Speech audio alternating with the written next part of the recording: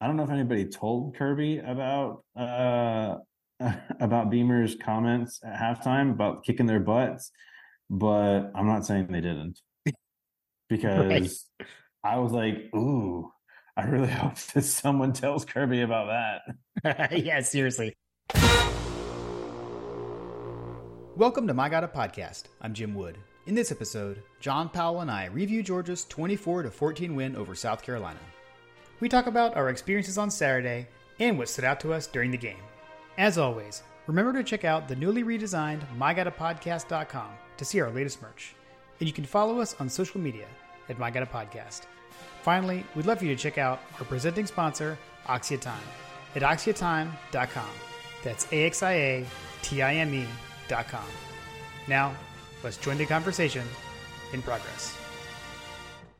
John, how was your weekend? Weekend was pretty good, man. It was a weekend of nothing but football. I mean, basically we watched football all day on Saturday, right? Yeah. Yeah, we did. There were games on at the tailgate. Watched there, watched the dogs, got home. After that game, what did we watch? We watched a little bit of Ole Miss and Georgia Tech, Tennessee, Florida, and then Colorado State. But I couldn't make it through the whole game. As expected, I bailed at halftime, went to bed. But yeah, I, there's a s- lot of football on Saturday. I stayed up the whole time.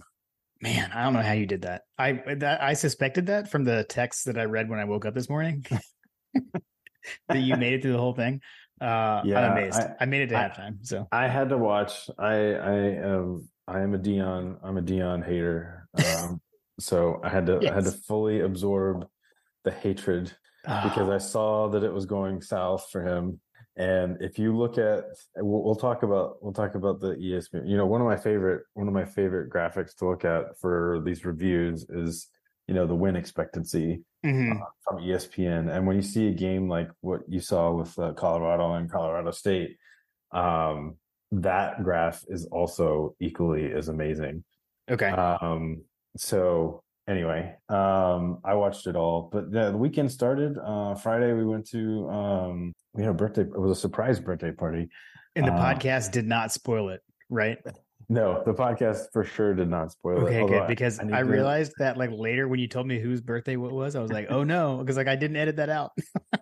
friend of the show, Samford alumni and former guest, uh, Paul Muchnick. It was his 40th birthday. Um, You're good. he doesn't really have a reason to listen to this podcast, but Right. I forgot to tell him about that. That I like had that thought that was like, yeah, there's no way he's listening to this. A Georgia Uh, Tech fan, Samford alumni, like there's right, right, right, no reason. Even though you know, even the best of friends are not going to listen to the podcast if they're not a fan of Georgia, right? right. It's all good. It's all Um, good. anyway, so we went to his 40th birthday party, and it was a great, like, they had cocktails and everything. You know, lots of food, lots of fellowship, and I was probably a little overserved by the end. So my Saturday morning was a little slower than I had planned. So I got my run in much later than I planned. So I blame the start on you can blame the start on me, Jim, Okay. because we did not come out looking super strong, and I did not come out looking super strong on Saturday. Fair Um, enough. I think I sent you. You guys were like probably already on campus and all those things by the time I woke up. Well, I made it to campus much earlier this time as far as in relation to kickoff than the opener. So yeah, that was good. That was good. Yeah, I drove down Friday night to my parents' place, hung out with them, then came over with them and my sister. And shout out to Greg and Rodeo. Put on an epic Mm. tailgate on Saturday. It was a lot of fun. Man, it looked amazing. I have to say, I was having some serious FOMO. It was pretty sweet. Coach made it. Coach came by. So like Mm. hilarious moment. He was walking down the street and my mom and dad were calling him by his first name and he like wasn't reacting. And I yelled, Coach. And then he turned around. It That's was amazing. it was pretty That's awesome. It was amazing. hilarious. So got to sit and spend a lot of time with Coach at the tailgate. That was awesome. And then John Tweets was there, obviously, and he sat with us for the game. So he came with us. It was a lot of fun. A lot of fun. I actually so I actually have not told you this story. I had a young man come up to me named Landon and tell me about his podcast that him and his dad have. They've started a Mhm. new Georgia podcast and asked if I would come on and do some picks and maybe do a guest segment with them. So Landon, I didn't forget. Like I said, you let me know when, and I'll be there. So shout out to Landon. That's Um, awesome. and you know, almost as cool as meeting Landon, but not quite as cool. No. So, dude, the father of the unofficial official receiver of My Got a Podcast stopped by. So, got to meet Mr. Muse and hang out with him for a bit, chat him up. Awesome guy, really nice. May or may not have told him that his son is the unofficial official receiver of the podcast, which he got a kick out of. That's So amazing. that was fun. That was fun. Yes. It was pretty epic. Pretty epic. Mr. Muse, please let your son know that we're eagerly awaiting to interview him. If you've not if you, dear listener, have not listened to any of the interactions that he's had, I think what is it? Is it the Players Lounge? I can't remember which one it was. Hmm. I'm pretty sure it's the Players Lounge on Instagram. They're really good. Like it's the same group that does Tate Ratledge's videos. Yeah, that's Players Lounge, Yeah, or Nazir. that's I think so, right? Or is I think it through it. the collective? I think it's the Players Lounge. Anyway, Okay. but if you're on Tate Ratledge or Nazir Stackhouse or Javon Bullard, Yeah. I'm trying to think who else was on those videos, but they interviewed Makai Muse on a couple of those videos. Like they have little short clips and stuff on Instagram. I assume it's on YouTube for the full context, but man, the kid's really well spoken. Yeah. He's got a good presence. Like even if football doesn't work out long term, I have a feeling he's going to be behind a camera at some point Yeah. or in Yeah. front of a camera at some point. Right. Right. But yeah. Anyway, that's awesome. Hopefully we can get him on. I know. Well, his dad was like, "Has he been on the podcast?" I was like, "Well, does he want to come on the podcast?" So conversations were had. So we'll see. That was pretty fun. So yeah, so did that. Like I said, tailgate was awesome. Saw most of the usual crew. Got to meet some new folks as well. So it was, like I said, a lot of fun. Made our way into the stadium and then it was on. So it was a good day. Awesome. Okay, so the thing that was surprising to me and not to you, and thankfully you warned me and I heeded your warning, was the rain coming in. So I know you were like, "Is it raining?" And John and I were like, "Oh, it's not going to rain. 0% chance." Yeah. And you're like, "It's raining here. It's going to rain there." I was like, this doesn't bode well. Typically, that's the way the weather usually formulates is Right. whatever hits us eventually makes its way over there. Exactly. And so between you, making your warnings and then my mom, the fact that I was with my mom and my sister, I think is really what saved me, because they were like, "What's it going to hurt to pack a poncho?" So we had ponchos and so we were able to stay dry. It wasn't as heavy of a downpour or anything as Tennessee last year, but it was a steady rain. I think the way my dad described it was like a finer rain, it wasn't as heavy. The drops weren't as big or something. I don't know, but it was pretty steady throughout. Once it got going, it kind of stayed. So yeah, which is in some ways even worse than when it's a drenching downpour. Yeah, it wasn't. I don't know. I didn't get soaked. Tennessee, everything was just soaked. This one was not as so for right. What that's worth. But yeah, man, like you said, the game. Right from the jump when the opening kickoff went out of bounds. Right, it was just right off the bat, not the way you want to start. The announcers did us no favors with that as well. Oh, this is not good. Right. So yeah, that happened, and then I think Spencer Rattler, really good. That guy was amazing. I know it was a tale of two halves, and we did much better with him in the second half. But that first drive, it's usually those first drives are scripted, and it works to a T for them. He came out firing, was literally perfect on the drive, didn't have an incompletion, had a touchdown pass. I did I haven't rewatched the entire game, but I watched the first half today. I listened to the entire game. Actually, what I did on my drive home from Athens today to Charlotte was I listened to the game broadcast I streamed it. I streamed like the replay of it. At any rate, the TV copy though, they were very critical of the third down blitz on that first touchdown. I don't know if you caught that. They were, rightfully so. Yeah, it was pretty risky. So yeah, I would say that was probably one of the. I really don't know. I just don't understand what they're trying to do there, because I mean, I guess we do kind of know, but like it just felt like it was one of those statements that Kirby was trying to make early, and they just didn't get home, and it just kind of led to a momentum swing, right? So like, because at that point we had kicked our field goal, right? It was like, no, it was the opening drive, so it was the opening zero. Drive? Okay, it was 0-0, and it was third and pretty long. When they did that, basically. So yeah. But I mean, if we make we make the tackle there too. Like I feel kind of like there's definitely missed tackles for sure. Multiple missed tackles, and Bullard wasn't in the game. I feel like Bullard makes that tackle. But yeah, I mean, there were multiple missed tackles, and it was a good play design, man. I mean, we had that blitz. They faked a screen to the left and then ran a screen to the right. I mean, it was a good play. They caught us. Like sometimes you got to tip your cap. Yeah. They came out ready to play in the first half. That's for sure. I think that I can't remember when exactly Juice Wells went down.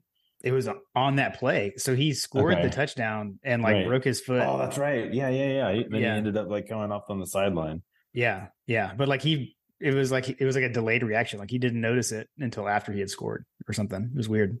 Did we ever find out what exactly happened there? Because I was kind of curious too, because there was nothing that jumped out on you. Like, the Aaron Rodgers injury where they you could see what happened, but that one, when they zoomed in on his whole play, nothing really stood out. Yeah, agreed. So I don't know. I'm guessing he just, because they said he already had a broken bone in his foot or something, and he had a screw or whatever. So I think they felt like he probably stepped. Who knows, man? You step on the turf funny sometimes and it pops. I don't know. But yeah, you can't see him react at all on the TV copy anywhere. Like he just runs into the end zone. It's weird. He heard himself celebrating on the sideline. Right. Seriously. Yeah. I don't know. I was wondering that because he runs into a guy, and was something there happening? I don't know. So right. But yeah, I mean, so that happens, and then I will say, I feel a lot better today about the offense on the whole than I did as an emotional fan in the stadium. Rewatching, I mean, we basically came back and matched that. I mean, we marched down the field. We just got bogged down in the red zone. But we've had these Well, we've had these slow starts. I don't know. I feel like we've had slow starts, 3 and outs and stuff. And this definitely wasn't that. I mean, we marched down the field. There was, I can't remember if it was I think it was on the first drive. There was a busted coverage where Dylan Bell was wide open. And back, he threw to, I guess, probably his first read, who was open, and got a first down, but could have been an easy touchdown on the first drive if Carson sees Bell streaking down the sideline. So, but yeah, bogged down in the red zone, and kind of a bummer there, because right there you're trying to match them, and I mean, at least we got points out of that first drive, but like I said, it wasn't like it was just totally ineffective offense. It was just bogged down in the red zone. Right. At some point, I mean, the theme of the day for me was the inability for us to get away from all of these short and medium type throws. There was not a whole lot of attempts deep. There was a couple of times when, at the end of halftime, right at the end of the first half, we were driving, trying to get into field goal range, or maybe even have a shot at a touchdown. And Beck takes a sack when he should have let the ball go. You know what I mean? There's a lot of you were frustrated with the offensive line to a point, but there were multiple plays where Beck had ample time to make a decision, and his ability to make those decisions seems a lot slower. I posed to Graham and the guys, the X's and O guys, that I don't know how you track this. I don't even know where I would even find the data for it. But if someone out there, maybe Ross Rutledge or someone, or Dog Stats, can can look at it, but like one of the differences in Beck versus Stetson in terms of the quarterback play in and of itself, it feels like he's holding on to the ball substantially longer than Stetson did. Okay. And to a certain extent, I think that I think that what's happening is that it's just been because early in his career, he he made some bad decisions. Maybe he forced throws.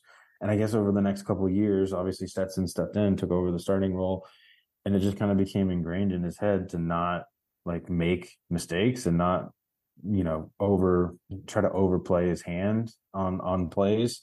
Right. And so you're starting to see them needing to coach out the game management aspect of what he does. And it really does feel that way because he just basically is just playing to not make a mistake and overthinking in certain cases, or just not even looking downfield because he doesn't want to mess up. Does that make sense? It does. And it's funny, right? Because people used to say that Stetson was this game manager, and we knew he wasn't. And I think eventually most people got there, right? But I mean, Stetson definitely had more of that gunslinger mentality, and I don't think Beck does. I will say, like, full disclosure, right? That was one of the things that would frustrate me about Stetson at times. Right. When we would say, like, take what the defense gives you. You got this underneath route that's there, and it's going to get you first down, but you're going for the home run all the time. And so I think now we're kind of seeing what happens when you do that. Because there are chances, there are times where that guy is open deep and he's going for the shorter one. It's so weird though, because it's like I have these feelings during the game, right? And then it's like, and then you get to the end of the game and Carson Beck was 27 of 35 for 269 yards. And like no turnover worthy plays or whatever, right? Obviously no picks, no touchdown passes. We were able to get in the end zone on the ground, but that's where, like what I was saying, where I had all kinds of things going through my head walking out of the stadium last night. And then today rewatching it, I feel better. There was the two ones that were the misses to me were we already talked about the Dylan Bell. There was another play, I believe it was in the second quarter, the trick play, when we ran like an end around flea flicker type deal. You could see it on TV, but they didn't mention it. Like Rosemy was actually like, he was way more open than Bowers. He I don't know, maybe he's too far down the field or something, but he was past everyone. And then Beck went to Bowers. So again, I don't know, like, is it he couldn't throw it that far? I think he can. Was it he didn't see Rosemy, right? The play is just straight up designed to go to Brock, and so that's what he did. I don't know. But we did see more deep balls. Like we saw another deep ball to Ra Thomas worked. We saw one that didn't. We saw the one that got broken up in the end zone. That was a great planted ball, by the way, by the South Carolina defender. So we at least have started to see us get more vertical, which is what I felt like was missing. So that was good. But, I don't know. Like, again, it's finishing drives right now. It's a problem. You got 2 missed field goals, but if you're not kicking field goals, you're not missing them, right? Let's get in the end zone. I have a feeling that when we look back on the season as a whole, you look at players playing themselves into form. You hear about that term form in soccer, right? Like you have these guys that come in the middle of the season. They are new to the program. Maybe they're injured. I'll give you for instance, Manchester United just signed a player that British Bulldog and I have been super excited about, but he's been hurt. Well, he's got to play up into form. And Ra Thomas, not that he's been hurt, but he's been hindered. He hindered himself. He missed the practice time. He's been in the doghouse, blah, blah, blah. But I have a feeling that when we look back on the season, we're going to look at this game as the spark that ignited Ra Thomas. I was really impressed with what he was able to produce. I was impressed with Dominic Lovett, even though I think didn't he have a drop in this game? I can't remember. I think he had one drop, but anyway, both of those guys showed why Georgia brought them in. And they're just such weapons for us. Rosemy Jack-Saint made a statement in this game as well. This was a coming out party for the wide receiver core, in my opinion, even though it may not have felt like it, watching or in the stadium or whatever. They made some tough catches, man. I mean, they did. we're just talking about like the Beck's not the gunslinger or whatever, but like even he may not be like as down the field, like over the blow the top off Stetson Bennett type throws, but he definitely made some really tight window throws on occasion in that short to medium, that 10 to 15 yard range. Yeah. But he does have opportunities downfield, and that's the part that, I mean, even with Stetson, we had that with Stetson's like, oh man, the plays are there. Like, look, oh, he's walking in here. There Yeah. was one to Bowers. If you just waited a little bit longer, Bowers is breaking open, but he threw it short. Yeah.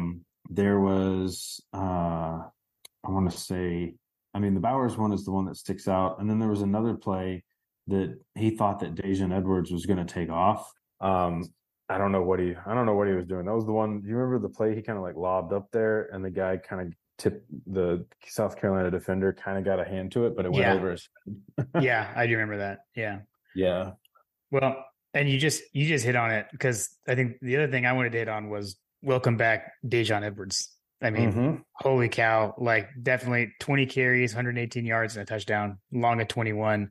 And we saw what we missed. And so I don't know, like it felt like, my issue with the run blocking on the line had been like that there weren't lanes for the running backs to run through. And it definitely felt like there were bigger lanes this game, but were there, or is, because like Daijun doesn't need much more than a crease. I mean, and he can get there, and he gets so low and can like duck underneath tackles and stuff. Man, he was a breath of fresh air. Like it was fun to watch him run the ball. Yeah, it was fun. Yeah, I would say that he was a factor, right? Like he was the difference maker. And kind of like what I was talking about just a second ago, like playing yourself in the form. If that's Daijun Edwards, who's not 100%, but playing, like imagine what that looks like when he's 100%. You know what I mean? Like, yeah, seriously. Because there were definitely some situations where it was like, I mean, we were relying on him for multiple drives, like on long drives, right? Like where he was having to run the ball multiple times for hard, long yards. Yeah. I don't know. It just doesn't feel, I didn't get the same vibe. Like you saw Roderick Robinson's carries kind of fall off a cliff when he came back, right? Yeah. I mean, he only played one play, I believe. I mean, I know he had the one carry. I think that was the only play he was in the game. Right. And then you had Dylan Bell taking carries, which in my opinion I feel like that this staff has kind of gotten to the point where they realize that Cash Jones and Roderick Robinson are good in doses. And spelling backs and things like that. And Cash maybe has some skill sets that the other backs don't necessarily possess quite as well. And I don't know, maybe this is just my opinion, but like it feels like that they are utilizing Cash Jones more as like a receiving back. Yeah. But what I will say is that it felt like that they were trying to figure out how to get Dylan Bell. Like it feels like that they want Dylan Bell to run the ball more as a running back, because they're not getting much more from the other ones. And that extends to Kendall Milton too. Like, I don't know, man, if I was a person that was, trying to staff up this team, like I would look at that and say, what happened? Like, I felt like that Kendall kind of disappeared in the second half when we were making our rise. Well, he was on the first touchdown drive after we had the long ball to Rara. Like the next play actually was, I think, his longest run of the game. He ripped off a long one, hurdled a guy, and ran through down there. But then he left the game with a knee injury. But right, but he was right, exactly. Yeah. I mean, he was struggling with the up the middle runs, got stuffed a couple of times. A couple of guys did. I don't know. You brought it up in the preview, I think, John, around like running off the edge had seemed to be more successful, and I felt that continued here. But I agree, man. I feel like the 1-2 punch of Daijun and Dylan Bell is effective. I feel like those two guys feel like they can feed off each other well. I think we had the question of who can play the Kenny McIntosh role, and I don't know, feeling like maybe that's Dylan Bell. Yeah, I mean, if they can get some packages together for him, like, we haven't seen. I don't think that we've seen his full skill set on display just yet. Is kind of what I'm saying. Yeah. And it kind of feels like we've kind of accidentally run into, I personally think that what I've seen enough body of work with Kendall. If he's not healthy, I don't think that he should be playing. Period. Like if he's even like remotely like hurt, Yeah. everything that I've seen thus far showcases that like unless he's 100%, he's not Kendall Melton. Does that make sense? Yeah. Like, Yeah. No, you're right. I mean, he doesn't look like himself out there.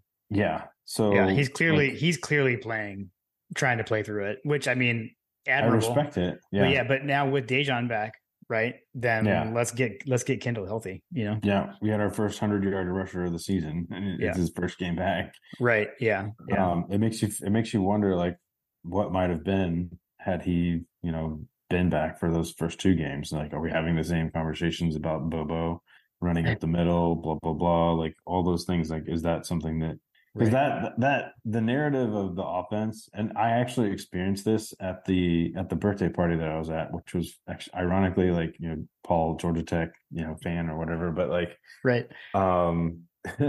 There were probably 5 or 6 dudes that went to Georgia there with me. It was like a Georgia party. Yeah. Tends to happen. I will say this though, I was the only one wearing my game day apparel. Nice. But which multiple of them came by. I was like, man, I thought about wearing that, but he's a Tech fan. I was like, I don't care. Nice. But anyway, everybody was talking about the offense and Bobo, and I was like, listen, guys, like you got to calm down. Like there's nothing to really worry about here. And you talk about that with this game, right? And you look at, I'll use the ESPN Gamecast as a for instance. Like Carter wasn't like really super engaged with the game and stuff. And I think that at some point he went to like a friend's house and came back and we were talking about it. And he was like, yeah, I really thought we were gonna lose that game. I was like, really? I mean, I never really felt that. Like I was frustrated. I feel like I was more frustrated than I was like worried. Totally. Because like we said, Munsoning is dead, right? Yep. But you look at that win probability, and at its worst, it was basically a toss-up with South Carolina having like a 58, 59%, 62% chance of winning the game when they went up 14-3. Yeah. And from there, it was all downhill. Like basically, as soon as UGA scored another touchdown, when we put it to 14-10, in what was it, in the third quarter, 11 minutes left in the third quarter, it immediately swung to 78% Georgia, and it just went up from there. Yeah. I believe that like what I take away from that is that Kirby Smart came out and basically said they're going to do it moment by moment, right? Yes. Yeah. Yeah. And he didn't seem worried at all. As frustrated as I was in the first half, I mean, he was definitely not like happy, but like he didn't seem bothered at all. Mm-mm. No, I agree. And I didn't have that, I didn't have that soundbite with me in the stadium.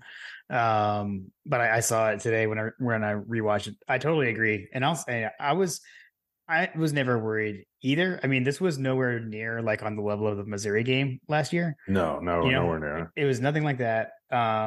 Even in general, like around us, although I don't know, I guess I had my poncho like hoodie on. But it didn't, even the vibe in the stadium wasn't as bad as maybe you would think, at least to me, when the folks around me. Although I also had John Tweets sitting next to me, and he was very level-headed, so I think that helped me too. So I was sitting between John and my sister, and so we were very positive people. That's funny. So, but yeah, man, I mean, like we went, it was halftime. It was frustrating. You're like, what the heck? Especially when the first half ended on a sack. Like you were saying, like we're trying to get points. Yeah, dude. You're trying to get that 2-for-1, ends in a sack, and it's just kind of like, whatever. I'm gonna go get my Chick-fil-A sandwich, and then come back, and then it was fine. We came back. It was like they flipped a switch. I mean, marched down, scored 3 and out, scored again. So I think the biggest telling statement was I think was it after halftime, or I can't remember when they were interviewing him, talking about like the sideline reporter was talking to him about like what he said to Carson Beck. Mm. And I was sitting here thinking like maybe it was going to be one of those like, Kirby rage stroke situations, Yeah. but like he just walked over to him and basically said, "Hey, we get the ball. Let's go get it." Yeah. Like, Yep. like Exactly. he's just so nonchalant, and I don't know if that's just like he's just so dialed in Hmm. that, or is it that he just knows how to manage his personnel? Because I don't feel like that Carson Beck is the type of person that's going to respond to the rage strokes. Right. Um, Yeah. maybe Stetson was, because he definitely stroked out on Stetson several times. Yes. But I haven't seen him stroke out on Beck yet. No. But Yeah. No, we haven't. either way, it's just like we have the best head coach in the country, and by and large, what we've seen happening at Alabama with the greatest head coach in history or whatever, without Kirby Smart, hasn't been able to really keep it together, for lack of a better description. Yeah.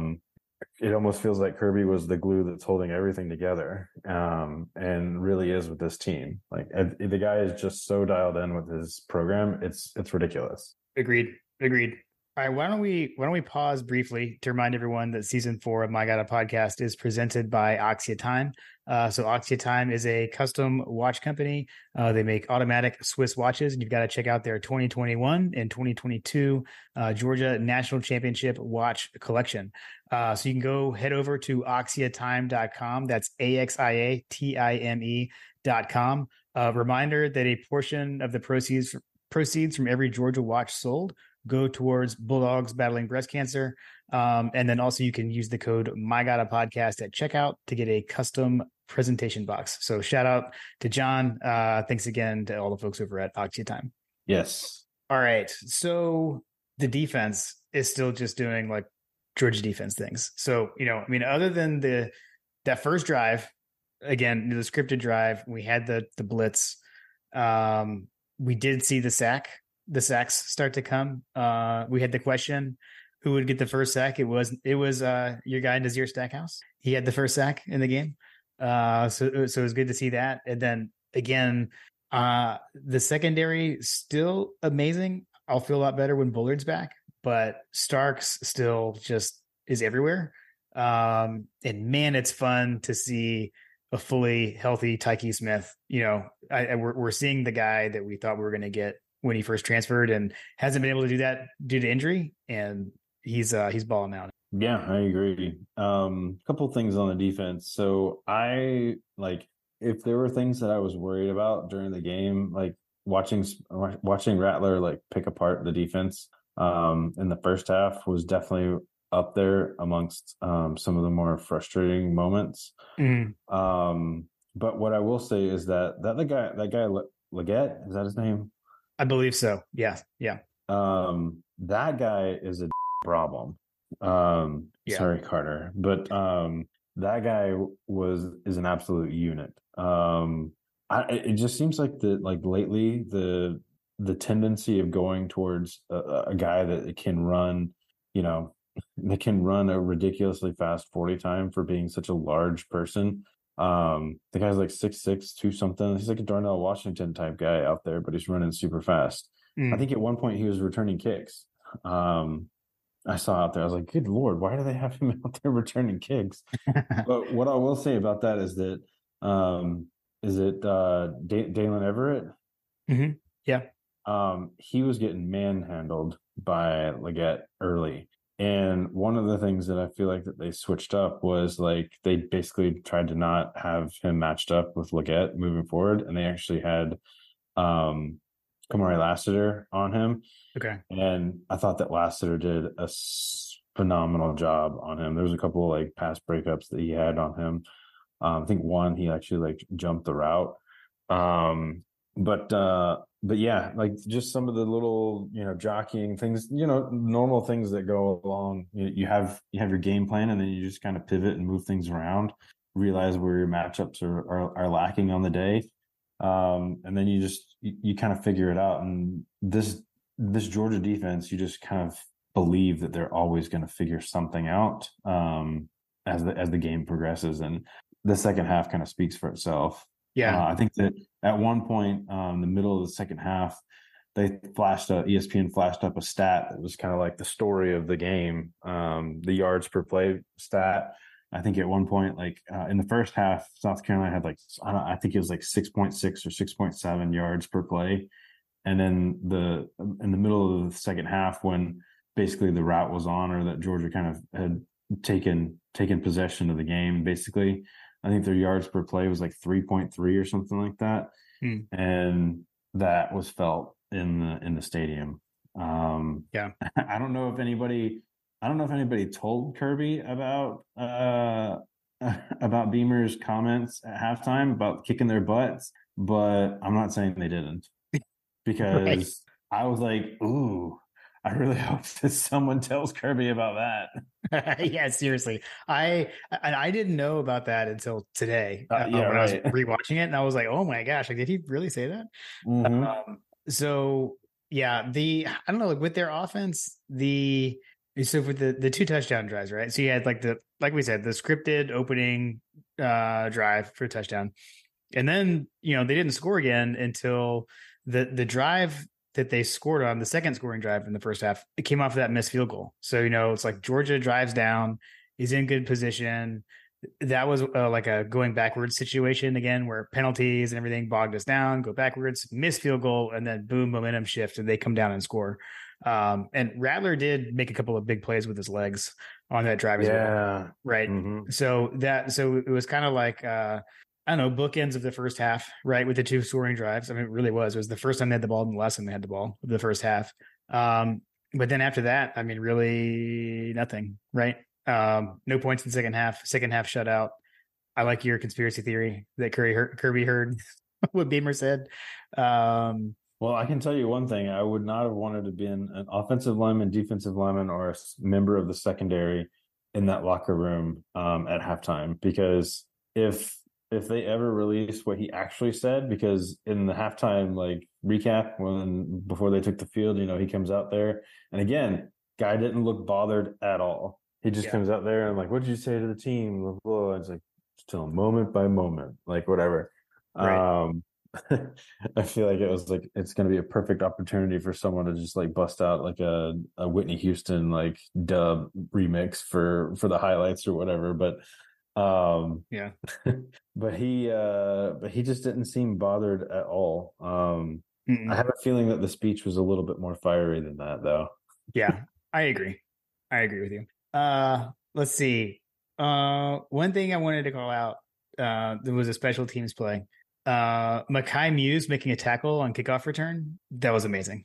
I don't know if you caught that. I didn't catch that one. So there was a play, and they got really backed up. So Mekhi Muse comes down crashing, makes a tackle on the kickoff team, and there was holding, and so South Carolina was backed up in the end zone. I think it was their first possession of the second half. So we come down and score. We kick off. When we kicked off, I think that was when it was. Muse made the tackle, and they were backed up, and then they went 3 and out. So that's not a recipe for success against this team. Right. Yeah, seriously. So I'll give you like something to maybe watch for the season to go on, because I felt this way all throughout the game, even in the first half. Mm-hmm. So did you by chance feel like that, we were getting carved up, right? Like they were having success all day long. It felt like it was like what's going on? Like, I don't understand how they're having so much success throwing the ball on us. Like, yeah, Rattler's an experienced quarterback, blah, blah, blah. Mm-hmm. But like at one point I was like, maybe I should be worried about the secondary. Right. But here's the thing. So I feel like that when they're between the 20s, it's bend but don't break. But when they get into the red zone is when we kick things up to a whole other gear. So like it almost feels like that we're okay, like giving up yards and giving up plays. But when they get down to the, into scoring territory, they're looking to either like shut it down or get you into field goal position. And then on the flip side, when we're pinning them back, like it's almost like, okay, we're taking the opportunity to flip the field. Mm-hmm. I don't know. I felt like that it was like 2 different teams, right? Like, so they get into the red zone or they get into between the 35 or whatever. And it's like, wait, where was this defense? Like, Why Yeah. couldn't we do that before they got down here? Like, you know what Yeah. I mean? Right. And you never know like what the strategy is for the game, right? Because we definitely could have been like, keep it in front of you because we didn't give up a long touchdown pass, Right. a long one. Like even their longer passes were still we're running Contained. yeah, exactly. And there's somebody behind them and we're like running them out of the, off the sideline, stuff like that. So yeah, Right. I mean, yeah, no, I don't disagree with that. I mean, the first half was filled with frustration for sure. Like on both sides of the ball. I'm not going to repeat, the things that I said. Irrational in the game fan. But I don't know, man. Yeah, the second half, it what I mean, it was a tale of two halves, right? I mean, Right. second half again, Rattler got some yards, but everything in the second half was empty. I mean, he had what, like 6 completions in the second half. I mean, it Yeah. dipped way down. It felt like that they started bringing more, or at least we started like getting maybe more exotic. Because I think at one point they talked about Michael Williams ran from the right side of the line all the way around to the left side to Yeah, get to Rattler. It just seemed like that we just had more success getting to him, and that actually speaks to like one of the things that I was noticing as the game wore on was that you look at how this team was able to jump out on Georgia, right? And it's like, okay, all of a sudden we took some on the broadcast, they were talking about this team needed to take some body blows to see like what they were made of, basically. And Georgia yeah, took multiple body blows here and yep, still kept punching or kept chopping, if you will. Um, nice. but I think that like this game is just an underscore to the entirety of the SEC that our depth is such that we can overcome a lot of what a team could potentially throw at us. There are a couple of positions I don't necessarily agree with that we could take just about everything, but like it is what it is. Like if God forbid, Jim, knock on your wood, like Beck goes down or something like that. Like I don't know what that looks like behind, but we've shown at the running back position. Dejon Edwards got hurt. We had multiple guys step up and spell the time. Right. Wide receiver, Lad McConkey hasn't played. Our number one wide receiver hasn't played. Hey, note to self, like missing number one wide receiver in the rain, you can actually have success in Athens as the number one team in the country. Yep. There's we're missing guys all over the field, right? I mean, Mims went down, and it feels like, I mean, I hate to say this, but like, did we accidentally come across an offensive line that can actually like move things around? I don't know. We'll see, but it definitely felt like that we didn't miss a beat when he went down, right? Yeah, I mean, we shifted Truss out Right. to right tackle and brought in Fairchild at guard. Yeah, Fairchild, yeah, yeah, and like it felt like that we were taking the game over. But like you look across the line at South Carolina, like there was multiple times where like the body language of their offensive line and their linemen was just like basically what Kirby wants. They want him to quit, right? yeah, yeah. And our ability to throw depth at a problem is unparalleled in really maybe I don't know, like maybe Ohio State. Like I don't know that there's a team in the country that can really throw the depth that we have at every position throughout the game. Right. Yeah.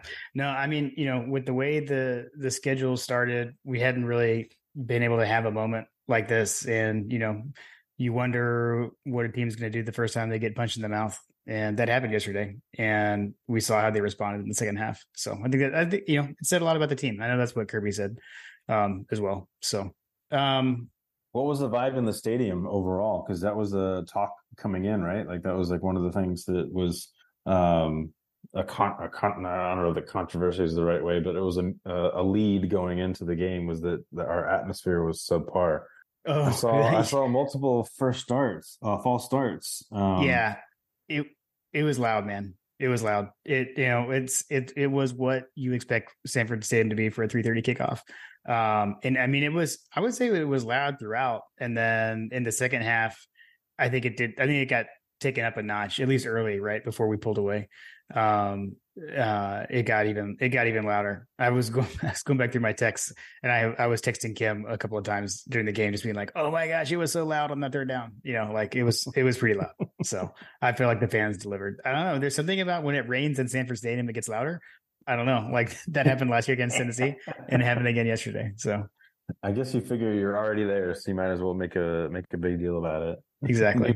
Maybe the rain helps reverberate everything. Right. Yeah. Seriously. Yeah. I don't know. I don't know what it is. All right. Two things that are kind of random I wanted to hit on. One, I mentioned that I listened to the radio broadcast on my way home today, and I started to say this earlier, but then I kind of forgot.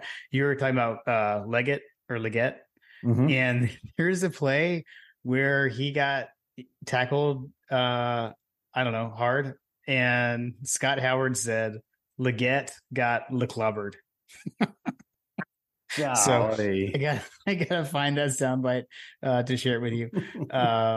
But the other thing was on the broadcast. So DJ Shockley actually was the he was in the booth with Scott, and JD was on the sideline. So apparently Eric Zier, I don't know if I heard this right, but I think they said he was in like a over 50 surfing contest in Hawaii.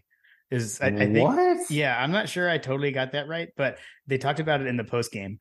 They said he was in Hawaii, so that's the way I heard it. I don't know, maybe I heard it wrong, but that was kind of crazy. So you can only get this kind of intel on My God Podcast. Was that a joke? Were they like making fun of him or something? I don't think so. I don't know. Yeah, we'll have to find out. We'll have to find out. The other thing was just not even really about this game, but about our schedule, and just looking across college football this weekend. There's a lot of craziness going on.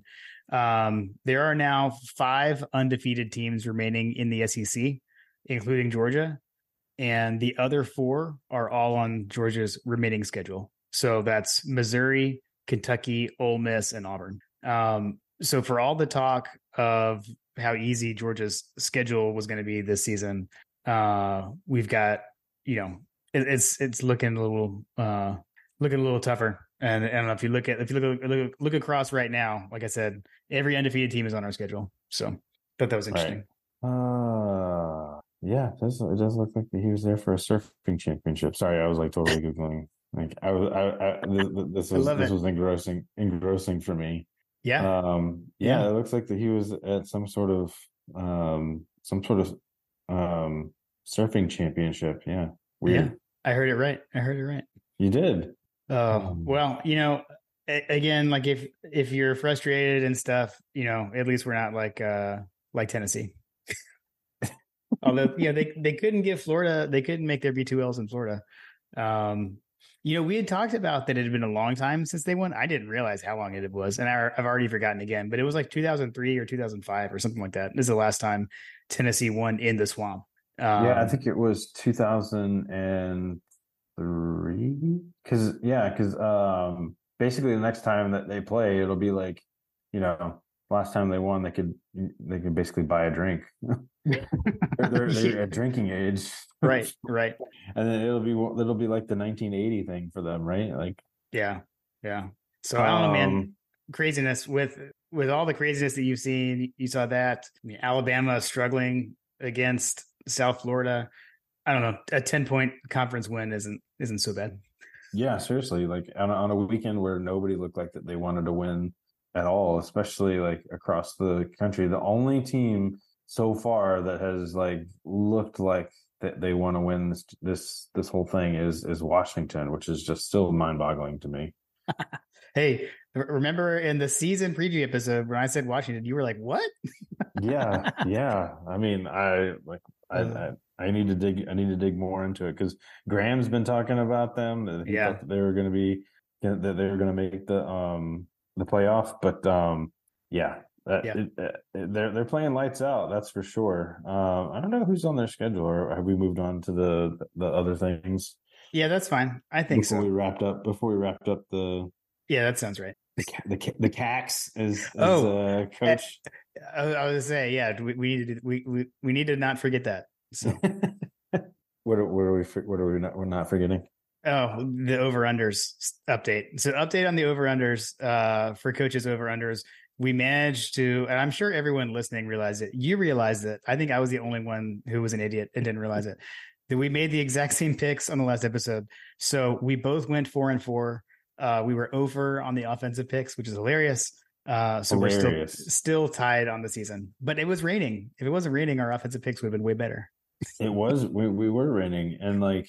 Here's the thing, like people will also probably be like, "Oh yeah, if Wells hadn't gone down, like Like Oh, I I just want know. to put I want to put on note that UGA has been missing their top wide receiver the entire season. It was funny. Like the announcers started going in on that actually when he got hurt, and I was like, a day later, rewatching it, and I was getting frustrated, and I was like, okay, I need to stop. I was frustrated. It's pretty funny, even though we like them. It was frustrating. Um, Yeah. I guess before we finally wrap, I did want to say I got delivered a new hat to the tailgate, and got my dad was wearing his better never rest hat, and got some questions Ooh. about that. So just a reminder, go check out the new website, the newly redesigned mygodapodcast.com, and you can go to mygodapodcast.com/store to see our latest merch. And thanks again to Working Web Media for helping us get that set up. And again, you can always go to workingwebmedia.com/dogs. If you got a small business, need help with your website or just your online presence in general. So Yes. final thoughts, JP, final thoughts. We can go anywhere. We can go anywhere around whatever. All right, so let's just go all over the country, right? So like we talked about lots of football. So we just talked about Washington. Let's wrap a bow around the Washington conversation. Mm-hmm. So Washington has been lighting it up against noted powerhouses Boise State, Tulsa, and Michigan State, who's missing their Mel Tucker. Right. Who's currently going through their own situation, right? Right. They've been putting up all these points. They next have Cal. I'm sure that things are not going to change there. They have Arizona. But to end the season, we talk about like October and November being like where, pretenders, go away or whatever. Yeah. They will finish the season in October. They play Oregon. Then in November, they play USC. They play Utah. They play Oregon State, and they play Washington State.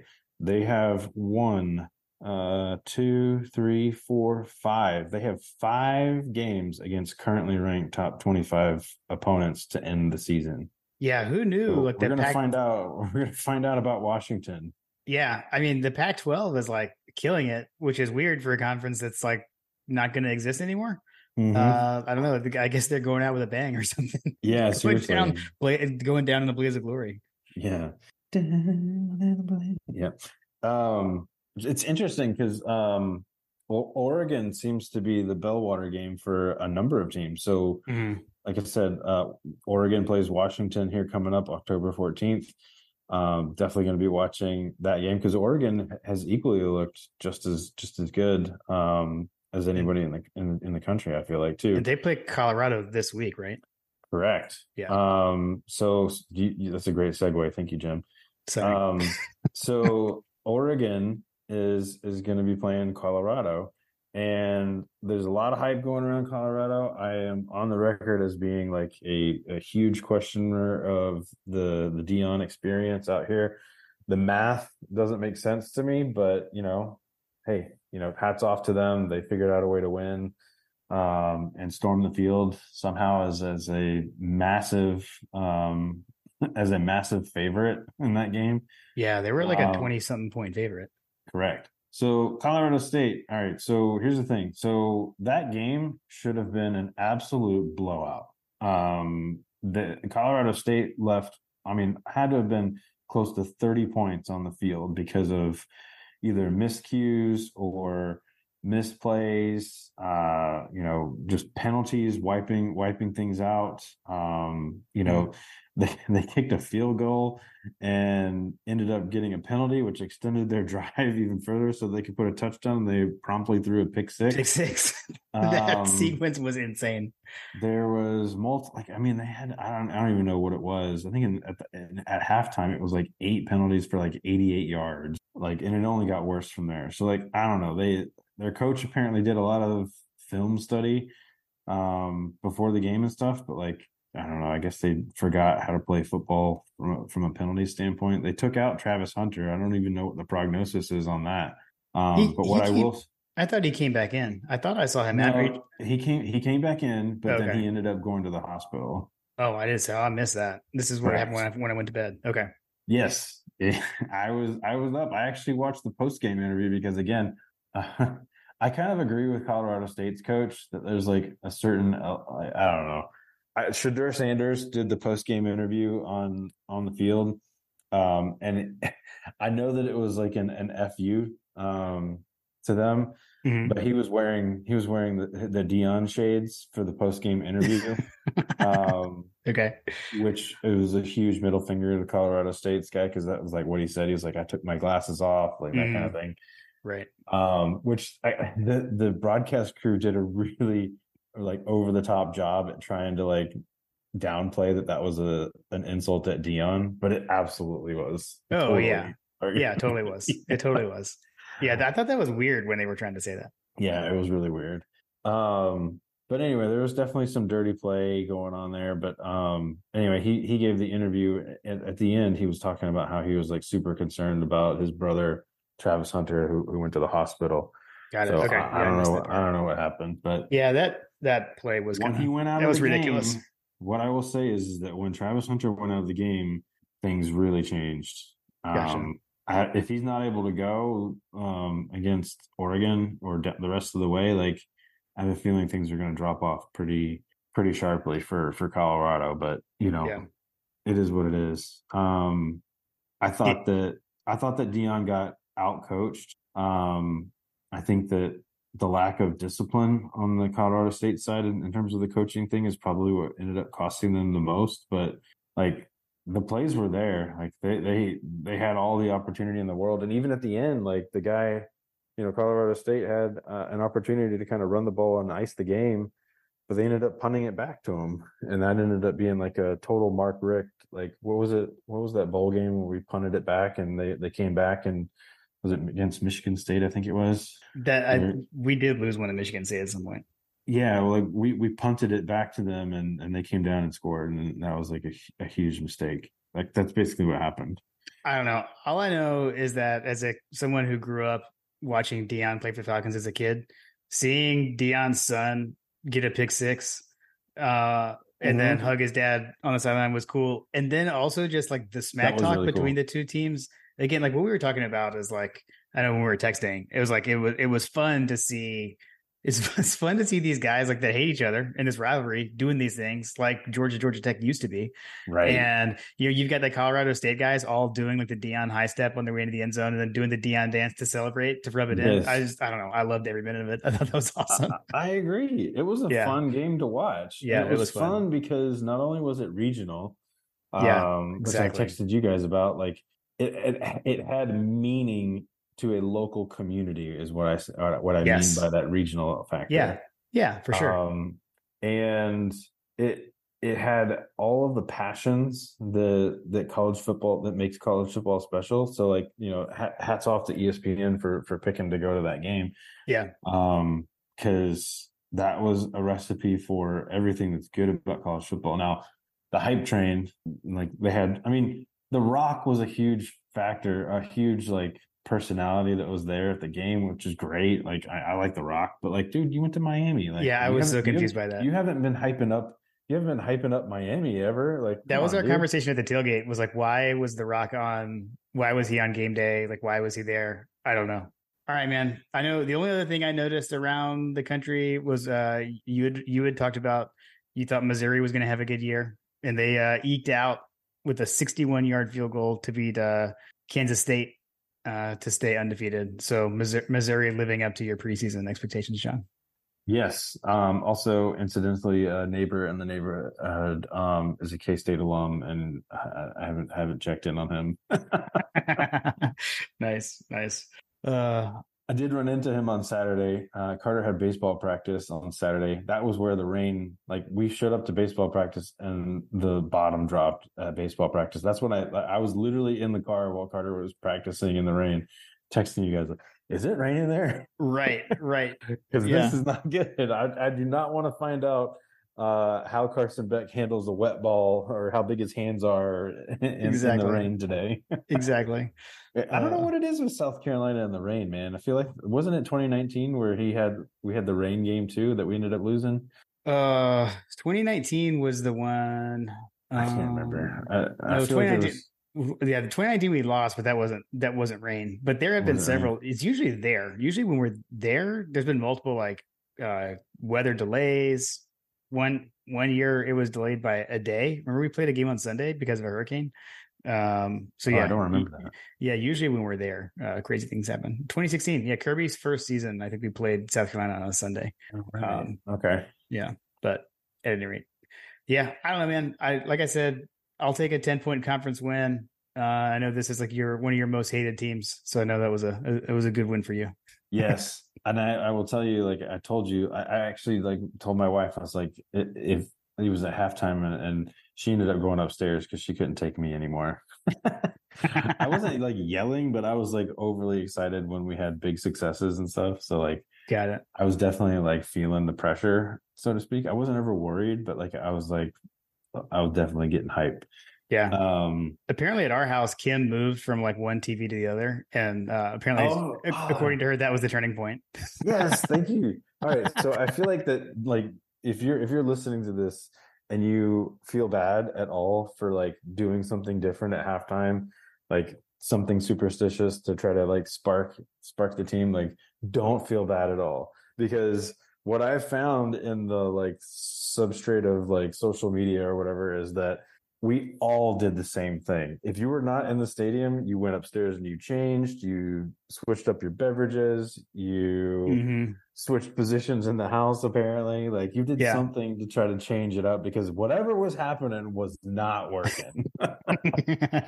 And I had a complete wardrobe change too. I forgot to tell you, I forgot to mention that. I know I told you that, but like, I wore a shirt that I hadn't worn all season, and I don't know that I'm going to go back to it, to be perfectly honest with you. But I went back to the shirt that I wore last week. So there you go. It was the spark that led us to victory. Nice. I love it. Well done. You know, it feels good to make an impact on the game like that. It does. Yeah. You're like, see? Too good. My wife always makes fun of me for that stuff, but like, hey, it worked. Awesome. Cool. All right. Well, you know, still undefeated, still number one. Polls are out, still number one. That didn't change. So I don't know. Start off on the right foot in the SEC, and on to the next one. We'll be back soon to preview UAB. Yes, the Blazers fighting Blazers. Fighting Trent Dilfers. The Trent Dilfers. Oh, that's what it was. Yeah.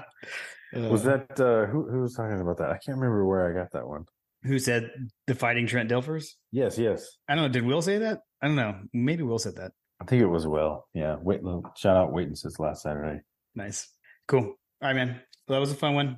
And I'll talk to you I guess tomorrow to preview UAB.